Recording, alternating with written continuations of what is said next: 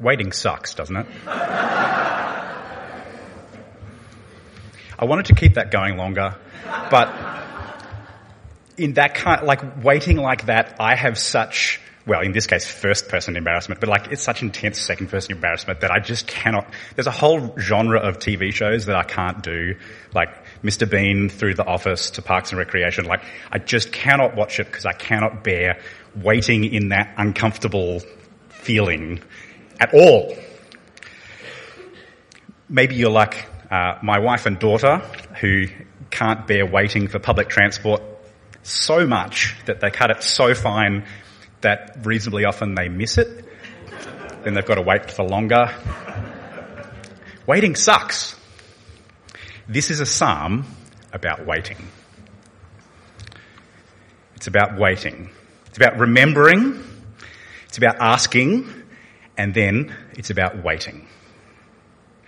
Waiting for God. It's long-term waiting. Not waiting for a bus, not waiting for a talk to start, but long-term waiting for God to act, to do what we believe he will do, but what he hasn't done yet. Psalm 126. If you don't have it open, it'd be a great time to flick it open. It's a psalm of remembering in the first 3 verses. Verse 4 is about asking God, and then the final 2 verses, 5 and 6, are about waiting. Remembering, asking, waiting for God. So have a look at it with me. It starts off remembering what God has done. See that there, verse 1. When the Lord restored the fortunes of Zion, we were like those who dreamed. Our mouths were filled with laughter, our tongues with songs of joy. Even the neighbours recognised the goodness of God here. It was said amongst the nations, the Lord has done great things for them. And the psalmist agrees, verse 3. The Lord has done great things for us. We are glad. The author of this psalm knows that God has done amazing things for the people of Israel in the past, bringing them to where they are now. He's restored the fortunes of Zion. Zion was the mountain that the temple in Jerusalem was built on. And here it kind of stands in for the whole people of Israel. But there's something incomplete about the restoration of fortune here. Because in verse 4, the writer of this psalm asks God to do something more. First he remembers, and then he asks in verse 4, restore our fortunes, Lord, like streams in the Negev. Restore our fortunes. Act now. Act again. The Negev was a desert area to the south of Israel. It had a regular dry season, and then rains would come and restore the land on a yearly basis. Our local translation might be, God, restore our fortunes, make Warragamba Dam the right amount of water. Like not too full, not too down. The poetry needs a bit of work there, but that's the idea, right? Restore our fortunes. If the restoration the psalmist talked about in verse 1 was fully complete, then he wouldn't need to say verse 4, right? If everything is okay, there's no need to ask for restoration, but he does. I get the feeling that this psalmist and all of Israel with him is in a bit of a dry desert period. His water level is a bit low. So he remembers what God has done in restoration. He asks God now for restoration. And now he's waiting for the good things of God to come in the future. Verse 5, those who sow with tears will reap with songs of joy. You see, what's going on now will be overturned in the future. Verse 6, those who go out weeping, carrying seed to sow, will return with songs of joy, carrying sheaves with them. He's remembering, he's asking, and he's waiting for God. Now you might have noticed that this one is not a Psalm of David. There's a little superscription at the very start of this psalm that says, a song of ascents. You might have noticed as you're reading through the Psalms that lots of them have this little title. Now, just kind of a quick aside about how Bibles are edited and published for us. There's lots of work that editors of Bibles and publishers of Bibles do to make the Bible reading experience for us more pleasant. So we have, like, paragraphs, and, there's a whole thing about nice paper and readable font and all sorts of other things. But there's headings all the way through, and if you open your Bible to any random page, you will see a heading like this. I just did that. I got Matthew chapter 2. There's headings of the escape to Egypt and then the return to Nazareth. All of those headings are put in by editors of the Bible to help us just navigate around. Otherwise, we just get this big block of text. It's really hard to find the passage that you're looking for. With the exception of the Psalms. In the Psalms, all those little headings, they're in this black Bible. If you've got one of these from the back of the church, it's there in italics. It says, a song of ascents. That's part of the Bible text. That's part of what was originally written in this psalm. It's probably put together by the editors of the Psalms way back when, but this is part of our Bible text. And so it helps us to understand who wrote the psalm, where it was used, what it was for. There's all sorts of different directions. Sometimes it's, for the choir director, a psalm of David, something like that. The other psalms that we've been looking at in this short little series on the Psalms have been psalms of David. If you go back and look at Psalm 3 or Psalm 16 or Psalm 22, and I think it's 145 next week, all of them in the little superscription, in the little title on the psalm, say, of David. As in, they are a psalm written by David. Now, why is that significant? Well, in this little short series, we are focusing on praying these psalms with Jesus. And a crucial part of reading the Psalms well and then using them for ourselves is to not only understand what it's about, but where it was originally written and where it was originally used. The Psalms of David, the Psalms written by David and spoken by him, are songs and prayers written by God's Messiah, by God's anointed king. And the direct application of psalms like that, of psalms of David, written by the anointed king, is to the Messiah Jesus. And that's what we've seen in the last couple of weeks. If you've been here for our short little series on Psalms, Psalm 16, a couple of weeks ago, talks about the Messiah, whose bones will not be broken, his body will not see decay. And the Apostle Peter in Acts helps us to see that this is really, truly about Jesus. His bones weren't broken. His body didn't see decay. Jesus is Lord and Christ. He is the Messiah that is being talked about in Psalm 16. Psalm 22 is a cry of anguish, but also a confident hope of restoration. And Jesus calls this out on the cross in his time of suffering. And so it also looks forward to his resurrection and his restoration as Lord and Christ. And so the way that we can take these psalms and pray the same things in times of anguish or hope, it's because we are united to Christ. They're first about Jesus, and then they are about us. This one, though, is a psalm of ascents. And it doesn't say of David. So, what do we do with this psalm? A psalm of ascents, or in other translations, it's a song of steps. I thought for a long time that this meant like it's a psalm that goes up to God or something. It's actually literally about walking up steps, of climbing a hill up to the temple. This was a song of kind of preparation for the whole congregation of Israel as they were gathering together to worship God. On the way up the hill, you sing a psalm like this. And there's a whole collection of them. If you flip back and forward a page or two in either direction, you'll see a whole lot of different psalms of ascents, written by different people at different times. As they were approaching God, this psalm was for them to remember what he had done, to ask him to act, and to wait for him. We could maybe call it a psalm of Malton Road. As you're coming up the street to church, to be together with God's people, well, remember what God has done, ask him to act, and wait for him. Many of you know that my work is in Bible translation. I work with a Bible Society, I work with a whole lot of people in lots of different places as they translate the Bible into their languages so that they can read and understand it well. Recently, this past year or so, I've been working on the Psalms with the Pitjantjatjara people, Central Australia and down into South Australia.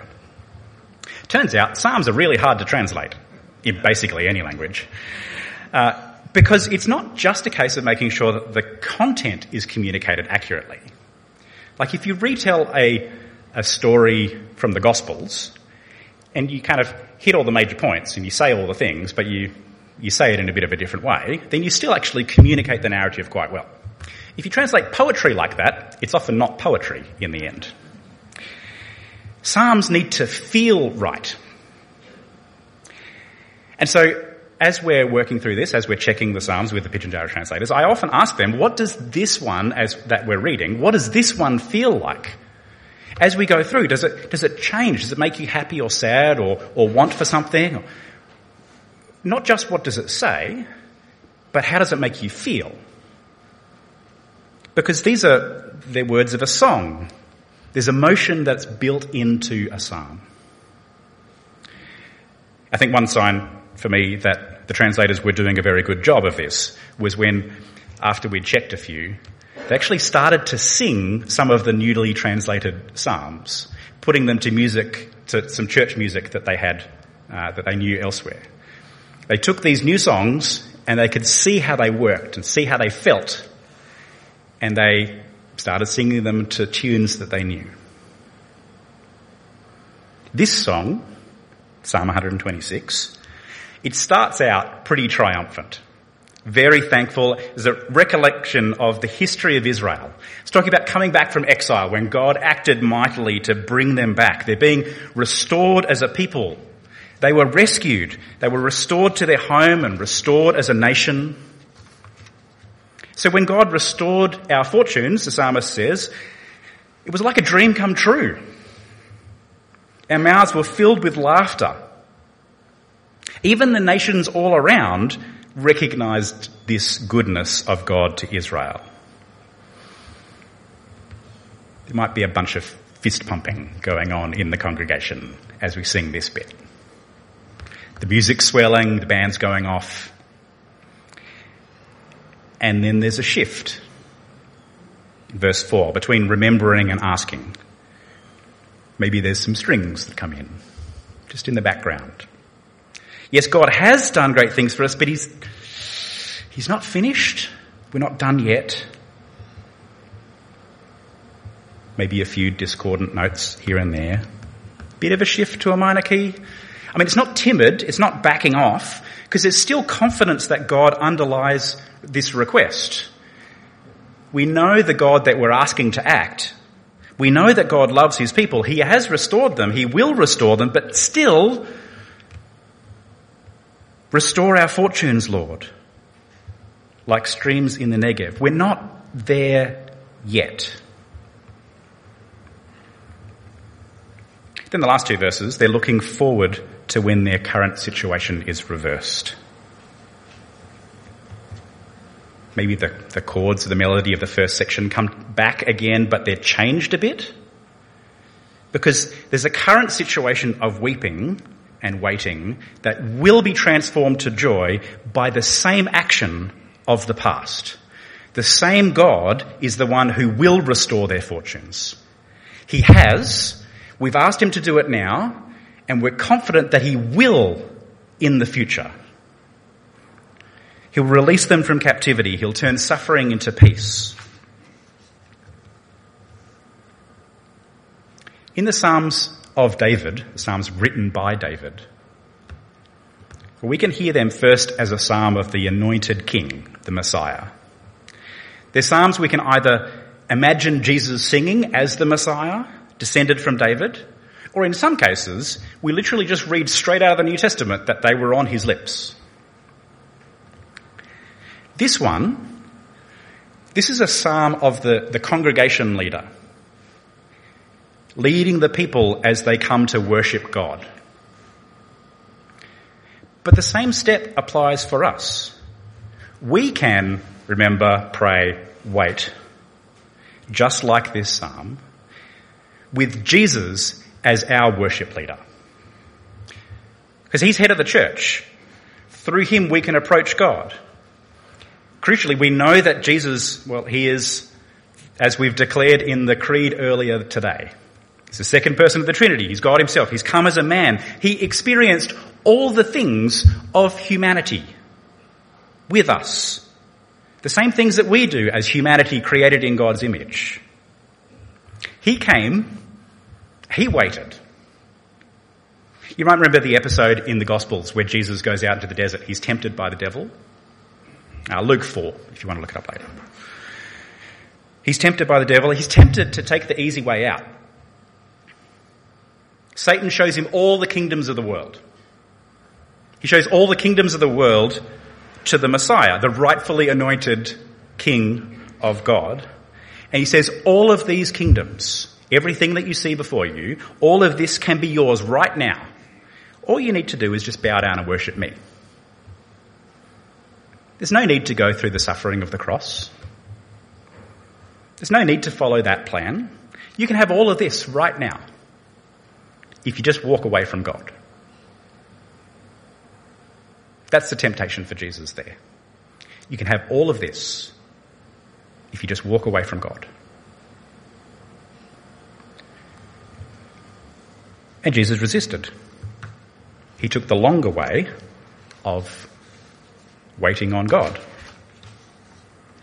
He knows what it is to look back on the good things that God has done, to ask him to continue to do so, and to wait on him through hardship. To wait while weeping going out to sow seed. To wait in hope, in trusting himself to God who judges justly. Sometimes, for us, that kind of waiting can get resolved quite nicely. Earlier this year, another group of people that I was working with in translation is a really remote little village in Vanuatu. Sounds like paradise, it kind of is. It was quite a remarkable place. Very remote, on an island that's only a little bit bigger than Greater Sydney.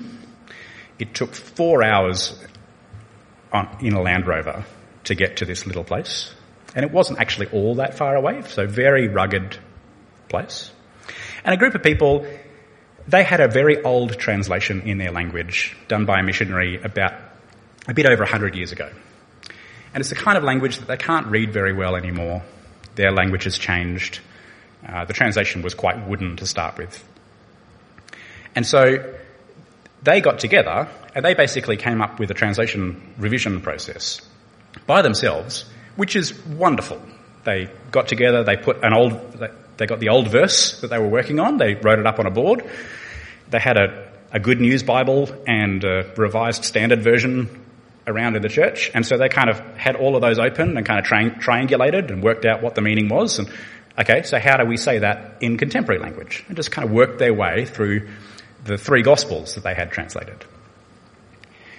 But along the way, they were thinking, we're a tiny little village, a few hundred people, no resources. I don't think we can ever get this published. They couldn't see a way for this work that they were doing to actually benefit the current and future generations, which is what they were doing it for. And they told me this story when I turned up with the Bible Society of the South Pacific to see if we could work together. Like, this is amazing. You guys have kind of done all the hard work. Printing it is the easy bit as far as I'm concerned. Sometimes that kind of waiting on God wraps up really nicely, works out really well. I mean, we haven't published it yet, but it's going to be a pretty straightforward process for that to happen. Sometimes, though, we don't know what will happen or how. Many of you know my wife, Christy. Christy has about half a dozen different long-term chronic illnesses. Has many of them for about more than 20 years. Each of them in isolation are not that bad. There are other people who have these kind of conditions that are sort of worse on the scale, but she has lots of them, and they kind of interact in various ways. And it just makes life complicated. We've worked out how to live and cope and manage, but we're never quite sure why God has chosen this particular path for us. I think it's hinted at, though, by the number of people over the last couple of decades that we've been able to talk with about hope and perseverance. And yes, life sucks at times, but I'm sure God has used it to shape us in various ways. But getting taught lessons is rarely a very enjoyable experience. So right now, we wait. Wait for the harvest. Singing this psalm, or praying to God in the pattern of this psalm, praying this psalm with Jesus as our worship leader, gives us more confidence than the psalmist had. Praying it with Jesus as our worship leader gives us more confidence than the person who wrote this psalm. Because we can look back on the immense restoration of our fortunes. Jesus Christ died for us. He's applied that in our lives. He's united us to him by faith. I'm sure each of you as Christians can point to the way that the work of Jesus on the cross has worked out in your life. He's dealt with our sin. He's brought us access to God the Father. And you can probably point to the circumstances or the people that God used to make you know that. God has been good to us. And so we can be confident in asking God to act in our lives now. It's a pattern of prayer that we often follow in church. In fact, our whole church service has actually worked like this. We have remembered the good things that God has done for us, as we said the creed. We're going to ask him to act shortly as we pray together. First, we give God thanks for who he is, what he has done. We bring him our requests, and then we wait, confident that he loves us, that he knows us, that he's able to act. Paul says that in the passage that we read from Romans 5, that we have peace with God through our Lord Jesus Christ, through whom we have gained access by faith into this grace that we now stand. God has given us relationship with him. And just like the psalm, we can look back at the good that God has done for us. In Jesus, God has restored our fortunes. He has done that. It's like a dream come true. We can be joyful because we have, by faith, access to God. We stand restored. And then Paul says that we can also glory in our sufferings. We can praise God even while we wait for him. Because we know, Paul says, that suffering produces perseverance, perseverance produces character, character produces hope. God works in us to produce hope. Hope that we can wait on him, and hope that isn't in vain because it's based on a previous assurance of what God has done for us. At just the right time, while we were still sinners, Christ died for us. So, we can wait for God. It was the same with Jesus. It was the same for Paul. It's the same with us. Same with the psalmist. God has restored our fortunes. So why don't you join me in asking for him to restore our fortunes now? Let's pray. Heavenly Father, you have been good to us. So now we ask you, restore our fortunes. We know that you haven't finished yet. And by your Spirit, work in us while we wait. In Jesus' name, amen.